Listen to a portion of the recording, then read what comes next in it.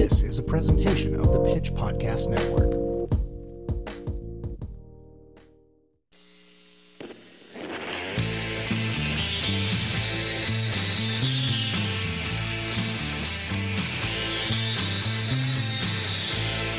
Hello, and welcome to the Streetwise Podcast. I am your host and editor-in-chief of the Pitch, Mr. Brock Wilbur.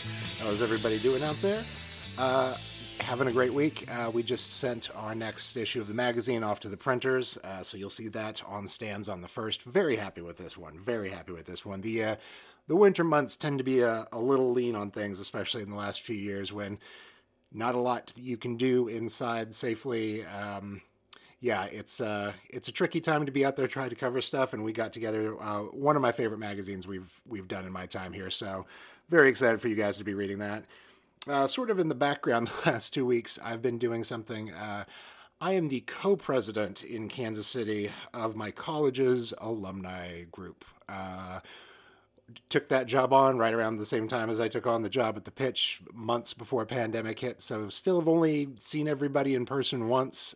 So one of the only things that I have a responsibility to do is to do student interviews for seniors in high school that are applying to my school.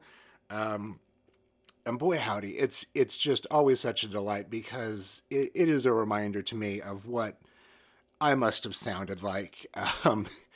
In my junior and senior year, it was about doing absolutely everything I could, every organization, every event, in hopes of having just the coolest, longest resume. Certainly no one could turn me down if I had all of this on my resume. And there's a number of these kids that I talk to that I'm like, I hear in your voice the same thing I heard in my voice, and I wish I had the easiest words to give you to be like, you can calm down. Like it is not going to be this complicated. The things that you think matter do not, and the things that you don't think matter do. A thing that I've loved about my last few years in Kansas City is the number of these students that I talk to who, when you're like, well, what kind of major are you going to do? Neurobiology, neurology, like anything in like the neuro department seems to be an answer for like 70% of Kansas area kids. And it's not like my school has like a neurology program in the undergrad that's known for anything. Their graduate school does, but one does not necessarily feed into the other. Anyway, it's just a lot of kids that are seniors in high school, half my age, telling me about how interested they are in brain surgery. And it feels a lot to me whenever it happens. In my grade school in Salina, Kansas, when we did our 6th grade graduation show, everybody was supposed to say what they wanted to do when they went to college. I still wanted to be a Ghostbuster, so I have no room to talk on this one, but a solid 2/3 of the girls in my class answered that they wanted to be a marine biologist and get that degree from Colorado, which I still haven't really checked it out, but I'm fairly certain there is no marine biology program at Colorado on account of the lack of oceans, marine life, sort of landlocked. I could be wrong. Emily could have been absolutely right in her dream to do that. It's just one of those that once you're past it, you understand a little bit. Like, plans are for fools, which is sort of why I've really enjoyed. Like, there's two ends of the spectrum when talking to high school seniors about what they're going to go do in college. There's the ones that want to be neurobiologists, and then there's the ones that want to change the world. And they're very excited about how they're going to change the world in the next few months. And I have no ability to damper that because I fully believe that only kids can pull things off these days. Everyone else is too old and boring or too slogged down in the misery of life. It's the enthusiasm with which I got to interact with people this week is one of those things, like hanging out with children when you've been just sort of hanging out with sad adults for too long and you forgot how to be that excited. It's almost draining. Like I had to take a lay down between two of the calls. Anyway, this all wound up with my final interview here was a girl who is not from Kansas City proper, but from a small town, more in the Kansas area. And when I got on the call with her, I was waiting to hear about how she was going to be an entrepreneur in some generic way, which that's my other favorite answer is like, I'm going to be an entrepreneur. I'm going to be like Shark Tank. And you're like, well, you can't really be Mark Cuban without generational wealth. There's not really a path for that, but I appreciate the enthusiasm for general business. Anyway, I got her on the phone and was just like, so what is the very specific plan that you have for college? And she's like, you know what? I just want to get out of here. This is a small town. I hate it. I want to go to a big city. I'm very smart and capable, and I will figure it out there. There's a lot of things I enjoy. I'm very good at everything I try to do. I'm just going to see where it takes me. And I've never hit like a hard recommend on a student faster. It's like, yes, that's what I should have known going in, and that person is going to do very, very well.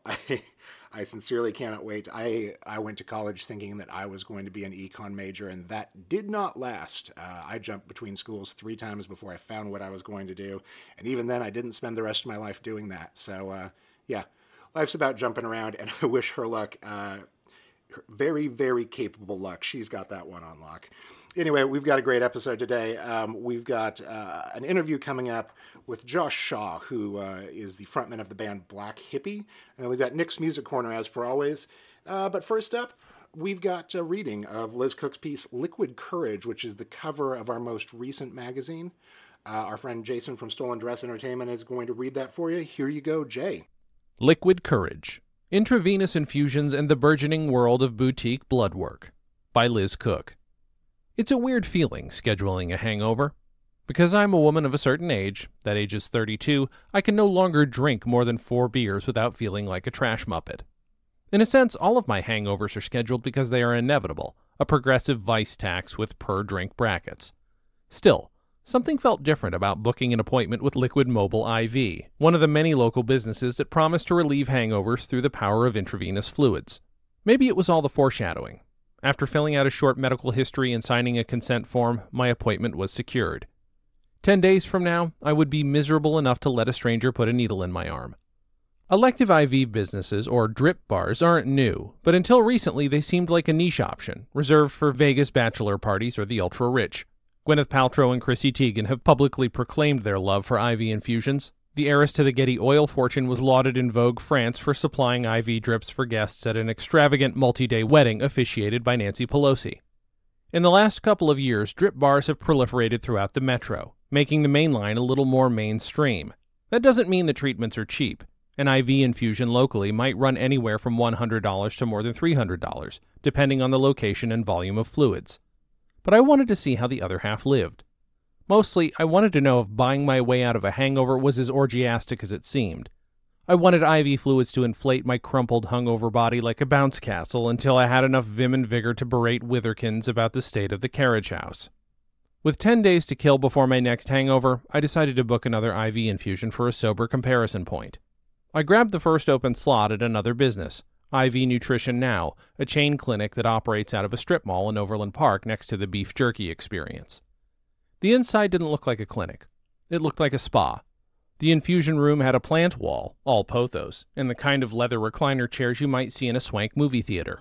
I nestled myself into one and perused a glossy menu of services while a friendly employee named Monica checked my blood pressure and my blood oxygen levels. The menu had more than 20 different cocktails of vitamins and amino acids, most of which had alliterative names like Ache Absolver, trademark, and Insane Immune, trademark. Nearly every menu item was trademarked. I was overwhelmed by choice. Did I want hefty hydration, trademark, or hella hydration, trademark? Did I want to order one of the house formulations or build my own bear by adding zinc, taurine, or tryptophan, $2.50 per milliliter? Monica tried to guide me by asking me about my goals. I'm planning to be hungover in the future and wanted to try it out, I said, then realized this sounded insane. Also, I run and lift weights. An athlete, she nodded knowingly. I hesitated. I was an athlete in the way that drip bars were health clinics. True in a technical sense, but it felt embarrassing for everyone involved to refer to it that way. Still, I seized on the idea and opted for a shorter express infusion called Rapid Repair, TM, which promised to replenish my amino acids and enhance my muscle recovery. Monica wheeled out a small neon yellow bag, 250 milliliters, and plugged me in. She had warned that I might be able to taste the infusion, and she was right. For the first few minutes, my mouth tasted like the inside of a Flintstones vitamin jar. It was more unsettling than unpleasant. The actual infusion only took about 15 minutes and was far more comfortable than I had expected. Monica even put a heating pack on my arm so it wouldn't get cold. IV fluids are room temperature, your body is not. She checked my blood pressure and blood oxygen levels again, then asked me to pee in a cup so they could check my kidney function. I am inherently suspicious of anyone who asks for my urine, but Monica didn't look like a narc, so I complied. My urine was the exact same shade as the bag of fluids that had helped create it. A wild, intrusive thought. Was this how they filled the bags? On the ride home, after a beef jerky experience, I surveyed my body for clues. If my muscles were repairing themselves, they were doing it quietly. I thought I felt a little more energetic, but it was hard to tell. For this vague feeling, I paid $109. Like the rest of the wellness industry, drip bars promise a host of benefits, many of which are abstract nominalizations: optimization, detoxification, regeneration. A lot of people are introduced to the industry through hangover treatments, but hangovers don't keep the lights on. Most clients come for the vitamins. Vetting the efficacy, let alone the dosage, of vitamin infusions is tricky. Dietary supplements are poorly regulated relative to prescription drugs. There's no guarantee you'll receive what the clinic promises. And the pandemic has only inflated some of these businesses' claims. In the past 2 years, the Federal Trade Commission has sent hundreds of warning letters to IV clinics for claiming that vitamin infusions could protect against COVID-19, a claim for which there is no reliable evidence. 2 of those letters went to local businesses, the Epigenetics Healing Center in Overland Park and the Revive and Rally Health Lounge in the Crossroads. The latter has since closed, citing in an Instagram post circumstances outside of our control. I wanted to better understand this side of the industry, so I called up Dr. Sidney McQueen, a clinical associate professor at the UMKC School of Pharmacy. McQueen has researched and published extensively on dietary supplements and non-prescription drugs, and she's upfront about the risks. Fat-soluble vitamins, such as vitamin A, can be dangerous in excessive quantities. Even too much saline solution, the base of most IV bags, can be dangerous for patients with heart conditions or kidney disease. And intravenous infusions always carry some risk of contamination and infection relative to oral medication and hydration. If the gut works, use it, McQueen says. That's always the best. But do IV infusions have any advantages? Sure, she says. Anytime you give a medication IV versus orally, it's going to work faster because it's getting in the bloodstream faster. Most of the IVs administered at drip bars aren't medically necessary, but she lists a few groups of people who might benefit from them anyway, including those who get migraines. The vitamin infusions offered at these bars often contain magnesium, which McQueen says has been shown to help reduce the severity of migraines. Another common ingredient is methylcobalamin, a form of vitamin B12 that older adults can have a hard time absorbing through food. For people who are clinically dehydrated, an IV can be a faster road to recovery. Plus, as expensive as an IV infusion at a drip bar might be, it's a hell of a lot cheaper than getting one at a hospital. Still, McQueen notes, would-be patients should ask about the sterility of the preparation and the dosage, and do a little research in advance to make sure doses are within a reasonable range. One easy question to ask is when your IV cocktail was prepared. In hospital or pharmacy settings, IV bags are required to be used within 60 minutes of compounding to shorten the window for bacteria growth. If drip bars administer them right away, the infection risks are lower, even if the bags aren't prepared in a hospital-grade cleanroom setting.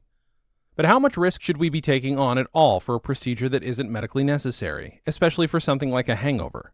For many people, that calculation depends on whether it works, and reliable evidence is scant. There's no real literature that shows that using IV fluids would benefit people who have a mild hangover, says Dr. Stanley Goldfarb, a professor at the University of Pennsylvania's Perelman School of Medicine. Goldfarb is a kidney specialist and a longtime skeptic of big hydration. More than a decade ago, he and his co-authors made headlines with a study questioning the oft-repeated advice that we should be drinking 8 glasses of water a day. His skepticism extends to the elective IV industry, which he compares to Russian roulette. To go to an unregulated place and have intravenous material placed in your vein is kind of insane, really, and potentially quite dangerous, Goldfarb says. I wanted to talk to Goldfarb because the Kansas City Star had interviewed him in 2019, when a Johnson County man died after growing ill during a vitamin infusion at the Element Wellness Spa and Studio in Brookside. The autopsy report attributed the death to underlying medical conditions. Element Wellness is still operating today, albeit on a concierge basis. But at the time, Goldfarb didn't seem convinced the IV clinic was blameless. He still isn't. There was no way they could have held the clinic responsible, Goldfarb says. There's no telltale trace. By way of illustration, he tells me about a time when he served as an expert witness on a case where a physician had given a patient too much potassium. The extra potassium almost certainly killed the patient, he says, but the hospital was held harmless. The coroner couldn't find any traces of extra potassium in his body. What no one told the jury was that it's impossible to find, says Goldfarb. When you die, all the potassium that was in your cells floods out into the tissues and fluids in your body, and any extra potassium you might have had is lost in this sea. There was no way to know. Andy Marceau, a former health reporter who covered the 2019 incident, came away from the story with questions about the industry's relative safety operating in a regulatory gray area. If you're doing everything right in terms of your infection control protocols, then it's probably relatively low risk, Marceau says. But consumers don't know how often that's the case because the facilities themselves are not generally regulated. Currently, elective IV businesses aren't regulated or inspected by the Missouri or Kansas state health departments. Representatives from both departments referred me to licensing boards for individual practitioners instead. Nurses who work at IV clinics, they're subject to licensing and discipline and investigations, but licensing boards are fairly thinly staffed, Marceau explains. They're not really proactive either. They're only going to respond to complaints for the most part. Regulating the industry would likely be costly, but it's hard to even get a sense of the scope of the challenge. Last October, the Food and Drug Administration released a statement about the risks of IV treatments, noting a case from February 2021 in which a 52-year-old woman was hospitalized for septic shock after a home vitamin infusion. But the FDA's statement also highlighted just how little the organization knows about elective IV businesses, including whether they employ licensed practitioners to evaluate patients or whether they follow sterile compounding practices in sanitary conditions. Chad Teeter, the clinic director at IV Nutrition Now, helps alleviate a few of my concerns. He tells me that all of IV Nutrition Now's providers are registered nurses or paramedics. Teeter says they get as close to a hospital's cleanroom standards as they can. As clean as physically possible. All of our services are basically prepared underneath a sterile hood, and then they go directly from a sterile hood to the client. This made me feel better about my experience at his clinic, but I started wondering about my upcoming hangover treatment. The company I had booked, Liquid Mobile IV, had promised a registered nurse for the visit, but it was a house call, and my home is decidedly unsterile. I tried to push these worries out of my mind. After all, the company had a strong incentive not to kill me. Plus, I had a hangover to prepare for. If curing a hangover is difficult, courting one is a breeze. The night before my Liquid Mobile IV appointment, I went to a holiday party and did everything you're not supposed to do. I mixed alcohols. I drank 3 cups of a sugary punch. I finished the evening with a glass of champagne and didn't drink any water before bed. I achieved my goal. There's this expression I hear people use sometimes. You look like death warmed up. Hungover me did not look like death warmed up. Hungover me looked like a frozen TV death dinner that had been thawed in the sun and microwaved with the plastic cover still attached. Brittany, the Liquid Mobile IV nurse who showed up at my house with a wheeled black case of medical equipment, didn't seem to mind. She was a former ER nurse, a seasoned pro. She took my blood pressure, injected me with some Zofran, an anti-nausea medication, and then prepared a 1,000 milliliter bag of fluids right in the middle of my living room. She didn't yelp when my cat jumped on the couch and tried to chew on the IV line. I wondered what Goldfarb would say. This time, the infusion took almost an hour. Once again, I took an inventory of my body. Once again, I didn't notice a difference. I felt a misplaced sense of triumph at my body's obstinacy, its steadfast determination to suffer. In a facile sense, you can buy longevity in America. Rich people not only live almost a decade longer than poor people, they also live better as those extra years are more likely to be disability-free. This discrepancy is a function of many things that wealth affords. Better health care, better food, more education, less stress. Part of me felt a sense of intravenous relief that the hangover might be democratic, that there was at least one thing money couldn't buy. The rest of me just felt tired. My hangover relief hydration session cost $300, not including a 20% tip. If this seems like an odd extension of American tipping culture, I hear you. But I'm also not about to stiff the person who controls whether or not I get sepsis. The only difference I noticed after Brittany left was that my pee was, once again, an unsettling highlighter yellow. But I suppose I can't discount the fact that the infusion kept me from feeling worse. At the very least, I didn't puke. I had cleared my hangover day of all tasks but one, writing this article. I decided to give the IV a little more time to work its magic before I started. I made some soup. I played some Nintendo Switch. I lay with my cheek pressed to the couch cushions until my face felt embroidered. The next morning, I texted my editor. The story was going to be late. Thank you, Jason. Now we've got, as per always, Nick's Music Corner. Hello, I'm Nick Spacek, music editor for The Pitch, here with this week's local music recommendation. For the last decade, Kansas City's Jonathan Brokaw has been recording music under the name All Blood. While the project has ebbed and flowed over the years and gone in and out of genres as disparate as lo-fi folk and Devo-inspired avant-garage, the connecting thread has always been Brokaw's unique lyrical voice. The musician's ability to convey personal matters in a way which makes them feel universal is a particular skill, and Brokaw succeeds at it every time. On All Blood's latest, Rattle Rattle Thunder Clatter Boom Boom Boom, recorded as a bedroom project during the pandemic last year, Brokaw leans into a sound which can best be described as an intimate of Montreal. It's gloriously poppy, but shorn of all of Kevin Barnes' usual adornments. It's music for quiet introspection via headphones while curled up on the couch, but you're still going to find yourself wriggling about and dancing in place. There's also a gloriously brilliant song about tenant rights, which might be a first.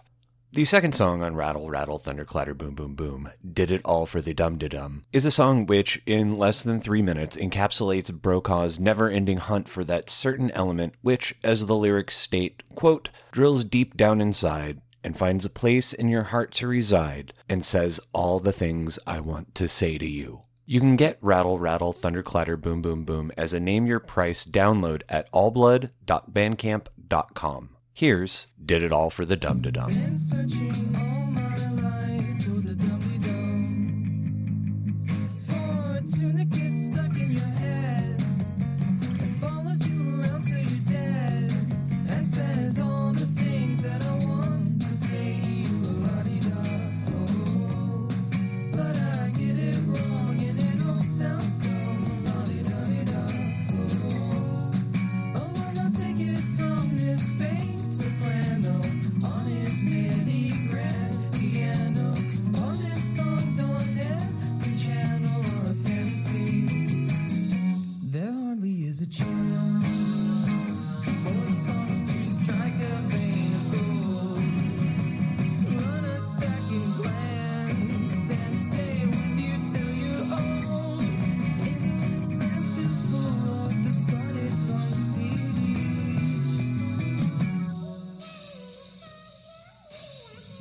I've given all my time to the dum-de-dum, for a tune that drills deep down inside and finds a place in your heart to reside and says all the things that I want to say to you, la-di-da, oh, but I get it wrong and it all sounds dumb, la-di-da-di-da, oh, I'll take it from this fake soprano on his mini grand piano, abundant dreams grow stale and go, oh, it's a fantasy. There hardly is a chance for songs to strike that vein of gold, to run a second glance and stay with you till you're old. Well, might have asked for bread if my records can't be sold, and if I can't make you dance, then I'll start to rust and mold. Is there a melody that's worth $1 million? So I don't have to keep living my life in flux. And not to sound alarmist, but all starving artists will go hungry tonight and next night. I'm spending all my time on it. I'm searching all my days. I'm wasting all my life on the dum-de-dum. Thank you, Nick. Went to see Making Movies perform their Kid A show back in December here in town. We interviewed the lead singer for that one. I wrote about it online. Just a hell of a show. Anyway, we got there, and they, as their second opening act, was this band that I just took a million photos of. A couple of cool kids from Tennessee who were circling through. No one had any idea who they were, and I've never seen, in at least a decade, a young opening band just have that much sheer goddamn enthusiasm. It was one of the most fun shows I've ever seen, and I was standing next to a friend and just kept being like, this is so great. I got to know who they are. So I cornered them at their merch booth later during the Making Movies set and was like, here's my card. You need to call me, which, this is true. I got 1,000 business cards as editor-in-chief 2 months into my job right before a pandemic hit. So this was 2+ years later, the first opportunity I had to give out a business card. So that felt good. It felt good using it for this one. So they got in touch, and here's my interview with Josh and some of their music. Welcome to the Streetwise podcast. Would you introduce yourself to the audience? Hi, what's up? My name is Josh. I'm the front man of the indie rock band Blvck. Have I just woken you up for this? No, I've been up for about 35 minutes. It's a day off today, so usually the night before I am like, I want to stay up as late as humanly possible because I can. And I'm regretting that because I realized I actually have a bunch of stuff I need to do today. And I'm like, crap, take it. Well, enjoy that ability to stay up all night while you're young. Your 30s hit harder. So tell me about the group. When did you guys form? How did you meet? So the formation of like Blvck Hippie started about roughly 4.5, 5 years ago. So in like 2017, I was doing like solo acoustic stuff under the name St. John. And then we got booked for this festival and I wanted to put together a band for it. So I got some of my friends from college who all are not in the band anymore, hilariously. And we ended up getting cut from the festival, but we still played a show as a band. And that was kind of like the genesis of us as a band. And then we switched our name to Blvck Hippie the following year, which is what I originally used to be called when I was like doing stuff in college, like these like lo-fi projects and stuff. But we kept getting confused with like this heavy metal band called St. John on Spotify. And we are just like, it's not worth it. Let's just change our name. To Blvck Hippie, which is also the name exactly. of a rap group. Like, yeah, your Google results, man. Like you're a ghost. You're impossible. That V in the Blvck is just the most crucial thing because there's not a V in there. It's a rap. But so the current lineup we have. So like our drummer Casey, I used to work with one of his friends from high school. They did drumline with. At Guitar Center some years ago, and he played drums for us for a little minute, and then he was like, hey, I can't keep playing drums for you guys, but my friend can play drums really well and he wants to play with you guys. And I was like, cool. So then I texted him about going to rehearsal, and then he didn't respond to me for like, left me on red for like a week and a half, and then he responded and he's been in the band for a while. And then I was going to say I've never experienced a drummer actually bailing on me but having a replacement in mind, but the replacement leaving you on read for a week and a half, like just continuing a long lineage of drummer responsibilities. So that sounds great. Definitely. So we ended up, Celeste has been in the band since last summer. She saw us at a show we played at a skate park, and like literally a day before we parted ways with our other guitar player. And I posted on Instagram and she was like, I'd love to play for you guys. And I was like, oh, you were super cool and nice at the skate park. And then our bass player has only been around since our 6-week tour in like October. The weird fun thing about him is I met him when he was 16. He's from the college town I went to school at, and I remember meeting him. He was like 16. I'm pretty sure I was like 19 or 20 or something like that. And I never thought I'd like run into him again. Then we ran into each other over the summer, and I was like, hey man, like my friend was supposed to play bass for us on tour and he can't. Do you want to like disappear for 6 weeks? And he was like, yeah. And then we played, and then like it was like a couple of shows in the tour, and he was like, well, if you guys want me to permanently be your bass player, just let me know. I'll do whatever. And I was like, cool. And then we kind of just like vibe great over the 6 weeks to the point where we were like, we don't want to not have you in the band. So we're talking today because I caught your guys' set when you were the opener for Making Movies at their Kid A show here in Kansas City. And I was standing there with a friend who works at our NPR affiliate. And you guys got started into maybe your second song, and I was shouting at him. I was like, is this the best band you've seen in like years? Or is it just that we haven't seen music in so long? Like, I'm just excited. And he's like, no, I think that they might be the best. I was like, cool, I'm going to go say hi afterwards. So like, yeah, I was actually in writing up the Making Movies show later, I realized I'd taken maybe triple the number of photos of your set as I had of the headliner or the other opener. And I was like, oh, okay. So like, I'm real invested in what this is. How did you guys wind up in Kansas City for that show? Are you friends with Making Movies? Oh, that's kind of cool. So our connection with Kansas City is based off like two things. So the first thing is like, we're signed to an indie label out of Kansas City. So I think our first time going to Kansas City was like last summer. So that's kind of like our connection to Kansas City. And the connection with Making Movies is kind of crazy. So Making Movies recorded a record, I think it came out last year, it was a while ago, a record at a studio in Memphis that we ended up recording our record at. And one of like the assistants was the producer of our record. So Making Movies played a show down in Memphis last summer, we all came down and hung out, and we're like, hey, what's up? You know, you guys know Ethan, da da da da. We all kind of chatted up, and then me and Enrique, I think we either exchanged numbers then or we exchanged through Instagram. And he had hit me up when we were on tour and was like, hey, like, do you guys want to play a show in like December? And I was like, obviously, that would be awesome. Like, our drummer got me into making movies like some years ago. He's like a huge fan. So I was like, obviously, like, you don't get asked this often. Of course you're going to do that. So it kind of just came from just like us chatting a bunch when they were in Memphis at a show and kind of hitting it off. And that's kind of, I guess, what kind of led to us being able to open for him, which was like cool. I was like, it was just funny because it was like, I remember exactly where I was because we were in Detroit. We just played a show and I was sleeping on somebody's floor. And I just remember like rolling over and looking at my phone and being like, seeing a text and being like, oh, cool, that sounds like a cool show. And then falling back asleep for 20 minutes and then like, I like that this story now becomes the latest in a pantheon of stories just about how Enrique is like collaboration made manifest. Like that guy can't walk into a room and not immediately have like a project set up with every cool person there and then just disappears into the night again and texts you one day and is like, you're coming to Kansas City next week. Like, cool, I'm on a floor, but I'll be there. Yeah. Exactly. That was such a fun experience.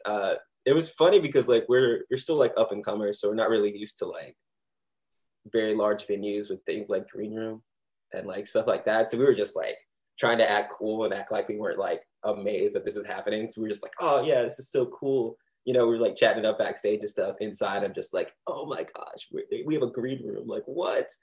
It was so crazy. I think that may have been some of the energy you guys were putting out that night that we were picking up out there. I was like, I can't remember seeing somebody so happy to be on stage. So well, and you were happier to be backstage, so that's great. It was also crazy because we hadn't played a show since tour. And I think tour ended, we did audio shooting this 15th or something of November. So we haven't like played together, really seen each other since like that week. So we were just like hyped in general. We were just like, oh man, we could see each other, we could play together. And it's just like always a fun time. It was also funny because like, the months before they put a center block in front of the kick drum. So the kick drum kept moving through that whole set.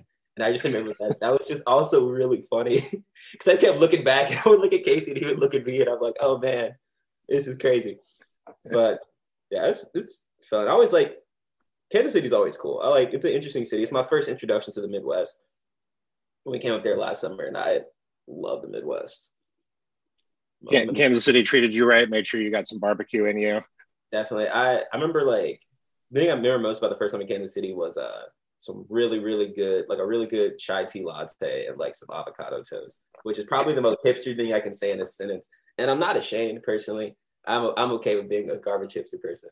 But it was just funny because I was talking to somebody about Kansas City and I was like, yeah, the first time we went there, we went to Taylor Swift's favorite coffee shop in Kansas City and I got a chai tea latte and split a avocado toast. And then I finished that sentence and I looked in the mirror and I was like, man, I used to be cool at one point. That's crazy. Time comes for us all. So where can people find and support your work? So we're all on all streaming sites. Just look up Blvck Hippie, which is BLVCKHIPPIE, and throw a 901 on there to find us on all social media. Save our songs, add them to the playlist. Buy merch. We have merch on Bandcamp. We just did a new run of shirts, which is pretty cool. We still have like postcards and stuff like that. The shirts are cool because one of our managers designed them while we were on tour. It's pretty nifty. It's like a little alligator monster in overalls and Doc Martens eating a tape. It's like the coolest thing ever. How would you describe your sound?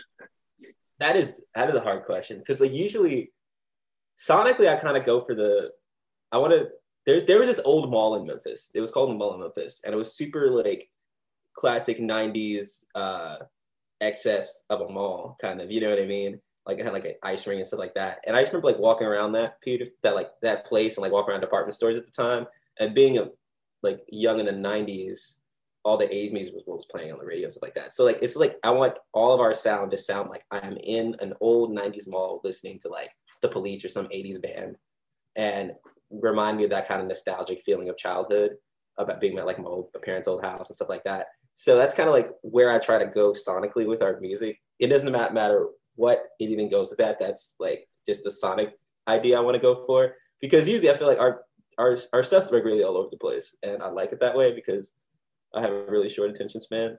But I always try to group everything together just under that sonic umbrella, so then it has some kind of like coherence. And like it's usually when I decide to keep a song or not, because like I write a lot, and usually what determines if I bring a song to the band or not is if I have that feeling from it. So I guess that's the only way I can describe our sound, because it doesn't really make that much sense, really. Because I mean, in an abandoned '90s malls, listening to '80s music, that totally tracks. That's a kick-ass summary. And we'll just make it on easy on people here as we lead out. Why don't you intro a song, and I'll make sure that we close on that one. Which one do you want to go with? Oh, I probably do. I'm so kind of. I'll probably do "If You Feel Alone at Parties." That's the title track of our record. It is the most successful one so far on the record, and it makes me happy because there were 6 versions of that song that I recorded in my bedroom before we like took it to the studio, and I was very self-conscious about that song. I thought it was going to be I thought I should have gone with an earlier version, but the success of it kind of made me happy that I went with that version, because there was 6 different versions. One had horns in it. They're all constructed differently. They were all like polar opposites of each other, because I usually demo a lot with stuff, but it's the most successful, and I'm really happy that it is, because I would have stressed myself even more if it sucked. Well, okay, we're going to roll that track now. Thank you so much for your time. Best of luck. Can't wait to see you at KC again. All right, thank you so much.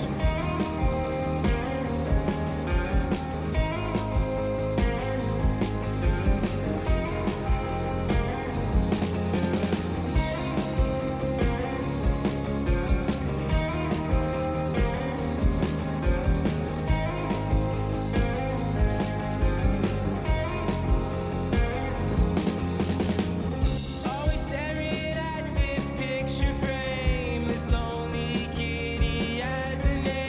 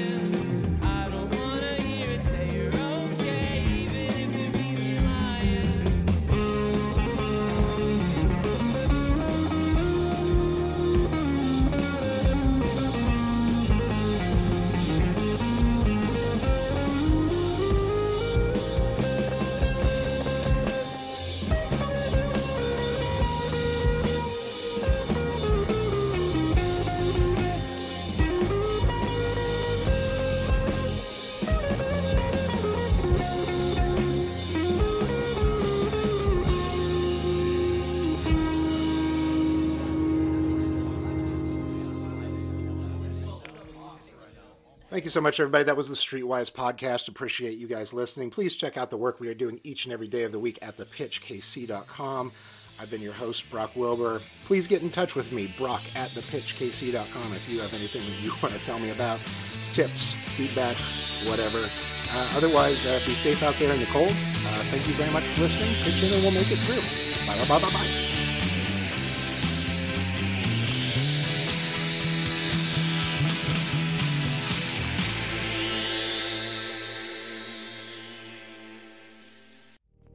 This was a production of the Pitch Podcast Network. The Pitch is Kansas City's independent source for news and culture. Check out thepitchkc.com to see more podcasts from us, including information for how to subscribe to The Pitch or become a sustaining member.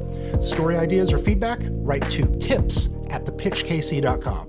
Pitch in and we'll make it through.